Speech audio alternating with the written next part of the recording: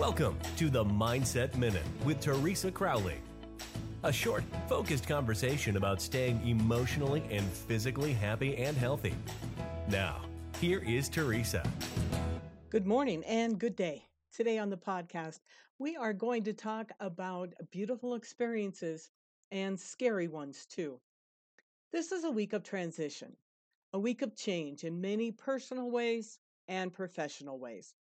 Now, if you're concerned about learning a new skill, maybe a new approach to an activity to be more efficient or compliant with your position, just realize that it's normal to be a little anxious because a change on any level can be thought provoking, but it's also a little scary. We all want to be the best, and knowing this growth will be different.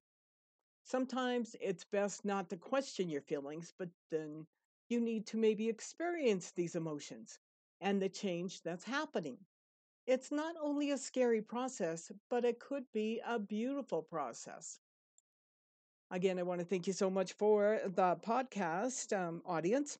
And don't forget to subscribe to it on iTunes. Tell your friends about it. Have them subscribe too. Then you'll get a reminder each and every time a new episode is ready. Thank you for listening. We look forward to you joining us weekdays on the Mindset Minute with Teresa Crowley.